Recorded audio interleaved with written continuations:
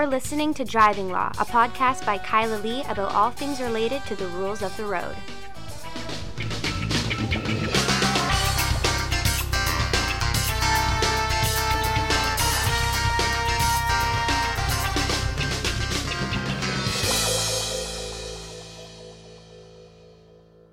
Hello and welcome to another episode of Driving Law. I am Kyla Lee at Acumen Law, and with me, my co-host, back again in person, Paul Doroshenko. And here we are in our new office. We've finally moved in. You know, you're counting on grand openings and maybe a party, maybe some balloons falling from the ceiling and streamers or something like that. And instead, it was arguing with the city, Arguing with contractors, things that you're frustrated about, things that you're happy about, but you don't even notice the things you're happy about because you just expect them, and the other things you're angry about. But we have our office. Oh my gosh, we have our office after years of adrift, And seems. Living amongst boxes. Yeah, well, it was about a year ago, coming up on a year ago, 10 months ago, that we moved out of our old office, downtown Vancouver. October. And we have been living. We had a nice office for a while that we rented, and then we were supposed to be moving into our new office, and so we ended that, and then we ended up everybody working together in Richmond, which was actually quite okay. Finally, we have an office. So our new office is in Vancouver. If you're driving by, it's the Green Building. Yep. And you might want to be more specific than the Green Building in Vancouver. Vancouver's pretty big. Well, you might figure it out on the basis of that. Or the address on our website. The address is also on the website. But don't come here right now. It's not accessible to the public. We're moving in, so it's... Things are packed. We've got mostly just boxes packed in front of the fire exits. Yeah. To just impede people from leaving, because all the staff right now are wondering, why they decided to work for a company that would have a construction site. Just to constantly be working in a state of moving. But an occupancy permit, that was a good thing. We Yeah. finally have an occupancy permit. We're back in Vancouver, baby. Yes. Is this the part of the podcast where we just cry for the next 30 minutes? It's been so long. So that's why we're late. We were recording this at 5:20 on the Friday, and normally we do these things on the Thursday night.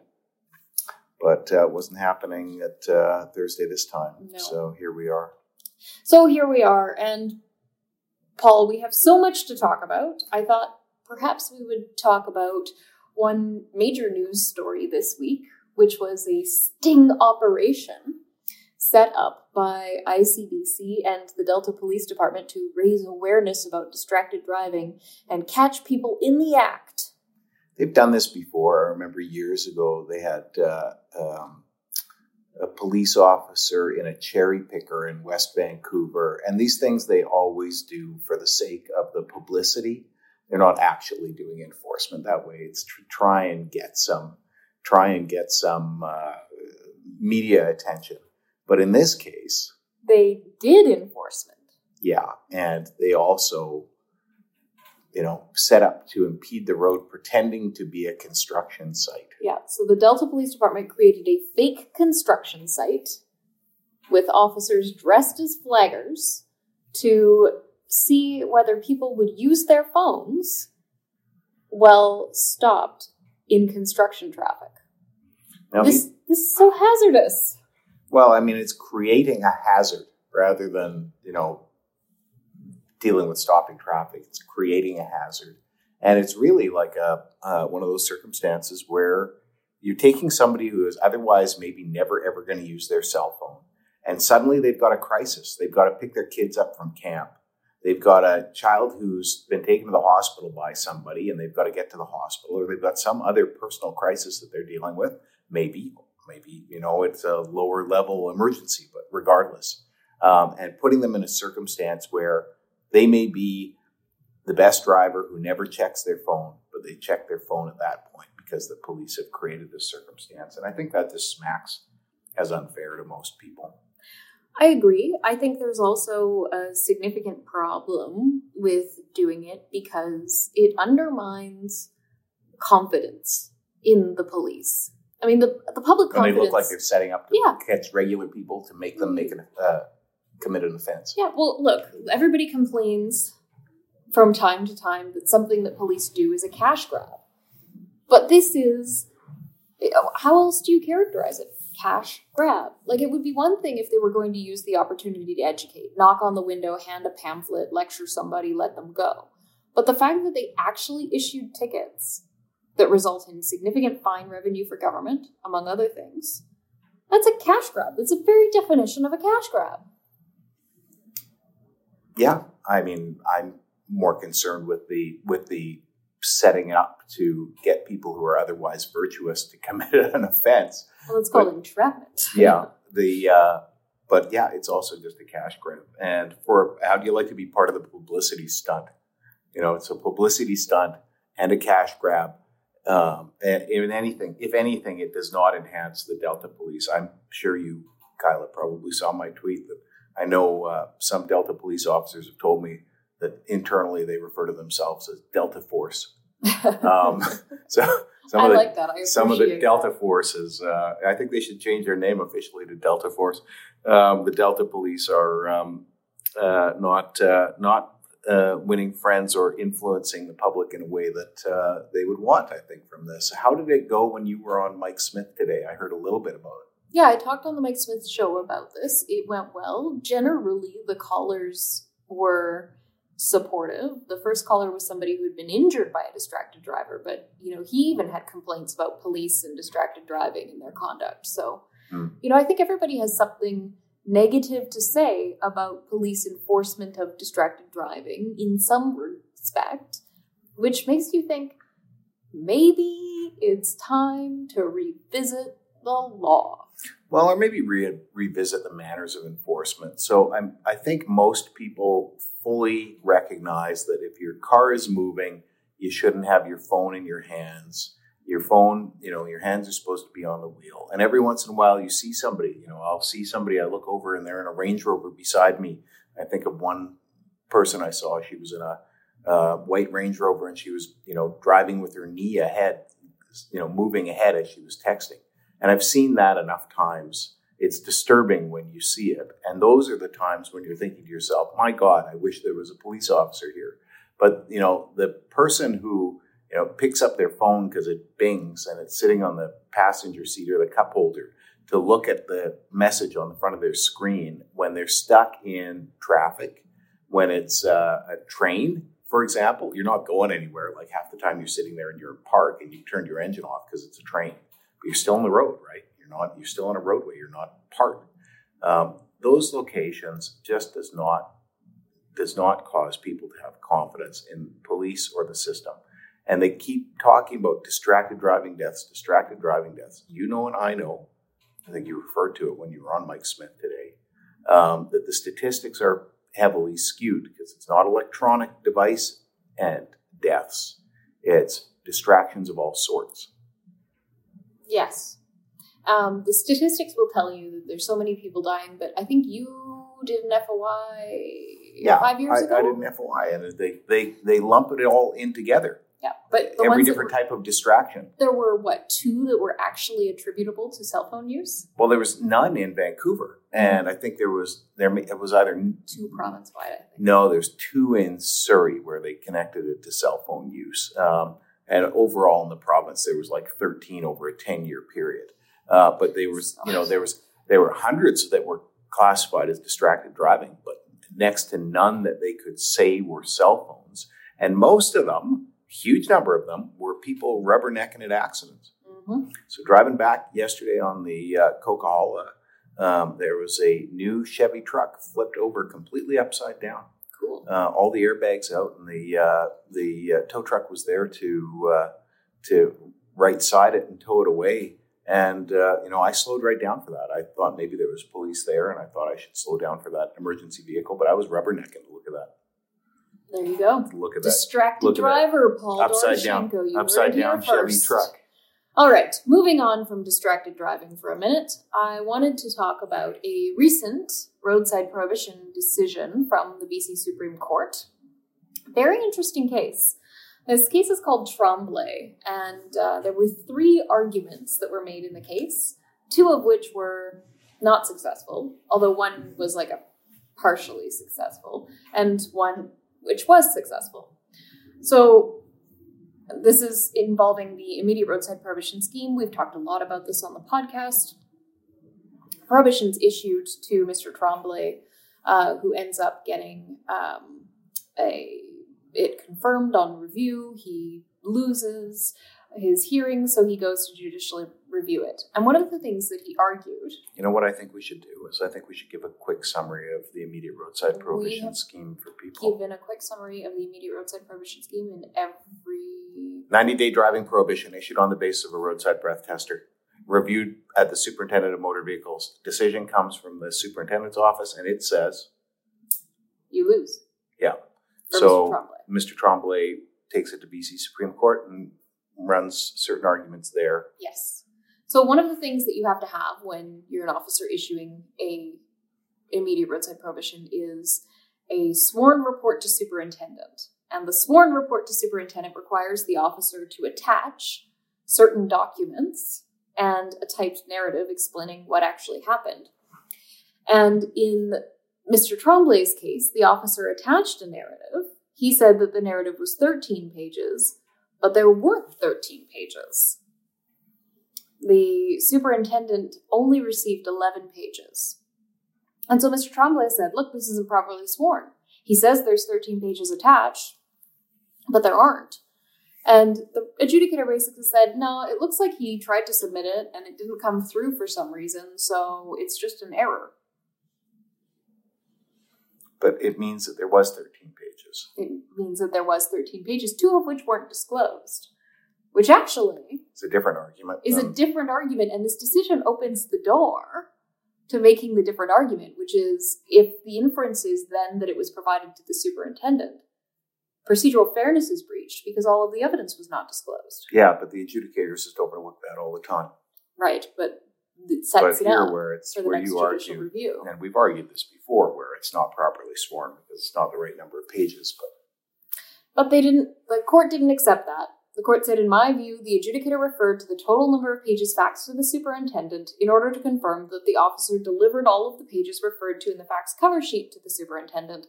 Other than the notation of 13 pages in the officer's report to superintendent, there was no evidence from which the adjudicator could infer that the officer failed to submit a complete report. And the court finds that the decision was fine, although, on this point, they criticized the decision on this point, saying that it was, the reasoning was difficult to interpret. And at the very end of the decision, the court also goes back and says that the adjudicator's decision is sometimes difficult to interpret and understand. Which is not good. Not good, but not unusual. The second issue that Mr. Tremblay argued, he was successful on, and this one is very interesting to me. So he argued that he was not advised of his right to a second test. And what happened in his case after he was pulled over and he failed the first breathalyzer, the officer arrested him, read him his charter rights and warnings, read him the breath demand, and then said, now you have the right, or now you're prohibited from driving for 90 days. And then after having told him that he was prohibited from driving for 90 days, he then says, now you have the right to take a second test. So confusing for people at the roadside because police officers refuse to let you talk to a lawyer, and then you have to blow into an ASD. That ASD demand is pursuant to the criminal code, but they're never going to pursue a criminal code investigation because the moment they're done with you getting a fail, they're going to check on their computer system and determine that you're an IRP candidate. And even if you're not, they're probably going to issue you an IRP. But after you blow fail, they then tell you that you're under arrest and you have a right to talk to a lawyer. And then they make a demand for a sample into an approved instrument that you're required to comply with. And then they come back and say, oh, no, hang on. Erase all that. Forget all that. I'm just going to give you a 90-day driving prohibition. You have a right to a second test. And you're like, what? Second? You made a demand. and I was under arrest. Can I talk to a lawyer first? No, you can't talk to a lawyer now. I mean, it's just ridiculously confusing for people in those circumstances, and all the time. Every one of these cases, it's that same thing. Yeah. And I have great sympathy for people, and I just think it's ridiculous that the government is so enthusiastic about this aspect of it. Well, Mr. Tremblay argued effectively that this was wrong because he was essentially put in a position of not really appreciating the second test. Because he'd been told that he was prohibited from driving for 90 days, the prohibition had already been imposed upon him. He'd already been warned, and it became meaningless, effectively, to advise him of the right to a second test because there was no meaningful information conveyed to him about how it could change his circumstances. He's already told he's prohibited from 90 days, so if he gets a lower result, it doesn't matter. According to what the officer said, he's served the prohibition.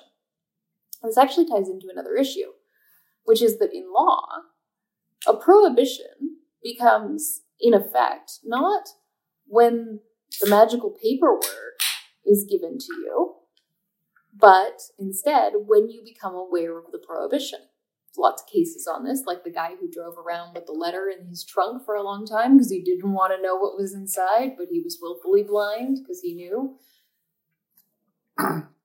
Yeah, once you know you're prohibited. Yep. One could take the position that you're prohibited. Of course, there's also people who have walked away and not been served their papers, and maybe they weren't prohibited. Maybe they were, maybe they weren't. That would be an issue for the court to sort out, but for this purpose, he was told that he was prohibited. There was no confusion that he was prohibited. And the adjudicator essentially compares what happened with the second test to what happens when you give an ASD demand as an officer. They say, well, this is akin to a situation where an officer gives an ASD demand. You have an option to pursue a different course of conduct. You can either blow into the ASD or you can refuse, and then you get the consequences of refusal, which the court characterized as a logical fallacy. The court says the logical fallacy is the basis for the adjudicator's conclusion that notwithstanding that the petitioner had already been advised of his 90-day prohibition, he would have known and understood his right to a second test and that a lower result could help him. In my view, the reasoning employed by the adjudicator to reach this conclusion is flawed as it relies on a comparator that is not akin to the petitioner's situation. And the court says the adjudicator refers to drivers who are told prior to providing a breath sample that they will be charged with refusal if they do not do so. The circumstance which the adjudicator refers to as a comparable example is entirely different. In the refusal case, the driver has two options before the police impose any sanctions. And in the petitioner's circumstance, of course, he'd already been given the sanction. So the court found that this was successful, and they, in determining whether this was a manifest flaw in the reasoning, the court says that Section 215.42 of the Motor Vehicle Act provides that a person has a right to forthwith request and receive a second breath analysis. The peace officer must advise a person to do so. In my view, an unreasonable conclusion about the proper administration of the second test is a significant error. It is not a superficial error, nor an error on a merely peripheral manner. And that rendered the whole decision unreasonable. That's a good point. That's a good point. Most of the time people provide two samples. There's lots of times when people don't provide a second sample, and one's thinking to oneself, there's a myriad of arguments that could be worked on, but it's so rare that you get it, generally speaking.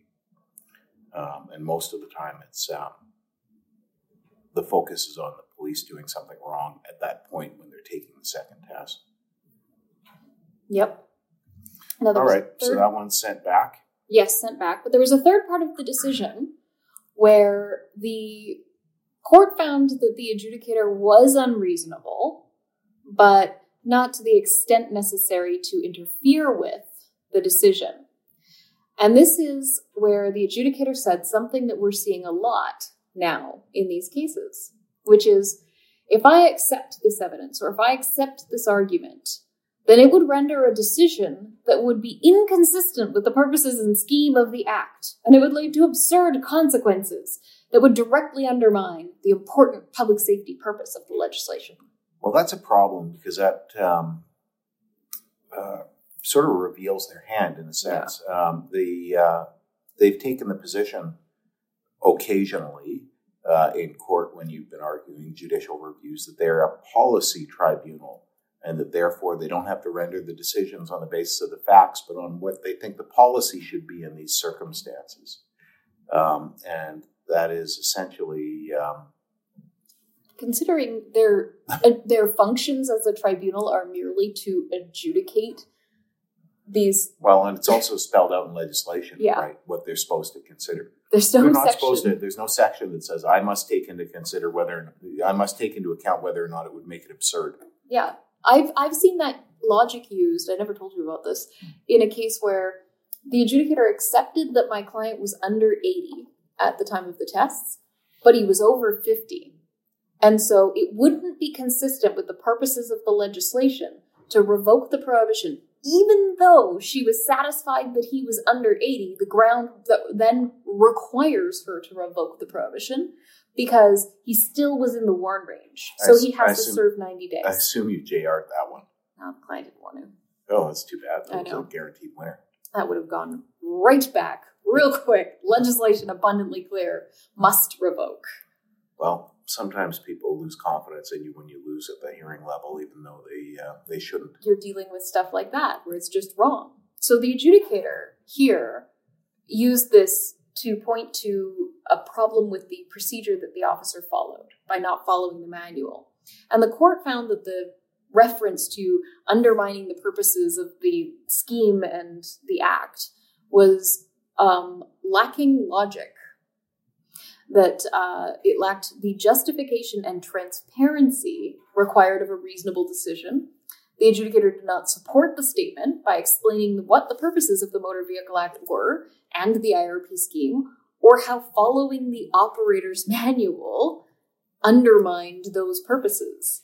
And the court says, without such an explanation, the petitioner is left not knowing how the adjudicator reached that conclusion. Now, you and I both know, Paul, that what they think the purpose of the scheme and the act is to prohibit as many people as possible. Yes, to uphold as many IRPs as they possibly can, to make the police officers feel good about their jobs. Yeah, and overlook as many errors as possible.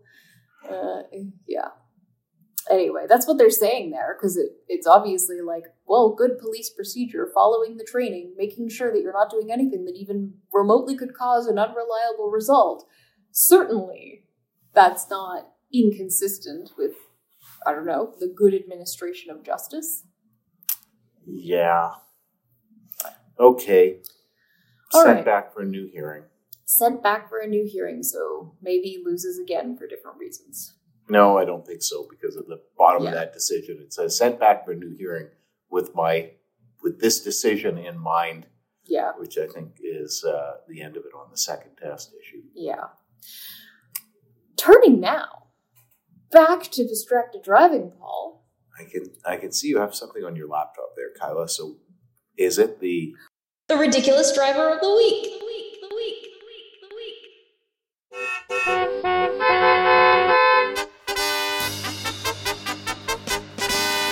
The ridiculous driver of the week. Awesome. So this is a great case out of Vancouver. You can find the story in the Daily Hive by Nikita Martins. The headline is "Distracted Much? Vancouverite with 3 phones, laptop, drives into oncoming traffic." So this driver had 3 cell phones and a laptop in arm's reach, and the VPD saw him driving around a road closure sign near Cambie and Dunsmuir into oncoming traffic, passing an emergency lit up police vehicle before, of course, he was then pulled over. And the VPD traffic section tweeted about this with a photograph of all of the phones and the laptop all plugged in and charging. Doesn't mean he was using them. It doesn't mean he was using them, but the inference is strong with this one. Well, I think he gets a offense certainly for driving into oncoming traffic. Yeah, I mean, there's definitely some offenses happening here. Certainly, it's driving without due care and attention. Yeah. I think you could make that out, driving without reasonable consideration. But he was, in fact, As soon as ticketed. you're driving in oncoming traffic, you're driving without due care and attention. He was only ticketed for using an electronic device, and I assume there was some evidence of actual use. Well, we'll see. We'll see if he calls us, I guess. And $121 for disobeying a traffic control device. They could have gone harder. Yeah, I mean, driving into oncoming traffic in those circumstances, you might have been able to charge him. Downtown Vancouver might have been able to charge him with dangerous driving. Yep. So that's our ridiculous driver of the week. Wow, a local homegrown boy. Ridiculous distracted driver. I think my favorite distracted driving ridiculous story was the guy who had his cell phone like connected to his iPad connected to his steering wheel by a series of rubber bands. Oh yeah, that was a good one. Was that a BC one? I think it was a BC one. Yeah, it was great. And they just asked him to remove it, which was lovely of them. It was securely mounted. My favorite ridiculous driver of the week, who was a distracted driver, was the guy who was making music and had his turntable set up in his big rig in Washington State. That was a good one. Anyway, that's our podcast. So first podcast in the new building. Don't have a podcast studio or anything. We're sitting in the reception area. We will have a podcast studio at some point. Well, it's there. It's just there. Sitting there would be very echoey. So, good start, though. Good start. A little late, but we'll get it out. More to come in the future. And if you need to reach us about a distracted driving ticket, a roadside prohibition, or to wonder about our big green building, give us a call at 604-685-8889 or find us online at vancouvercriminallaw.com and tune in next week for another exciting episode of Driving Law.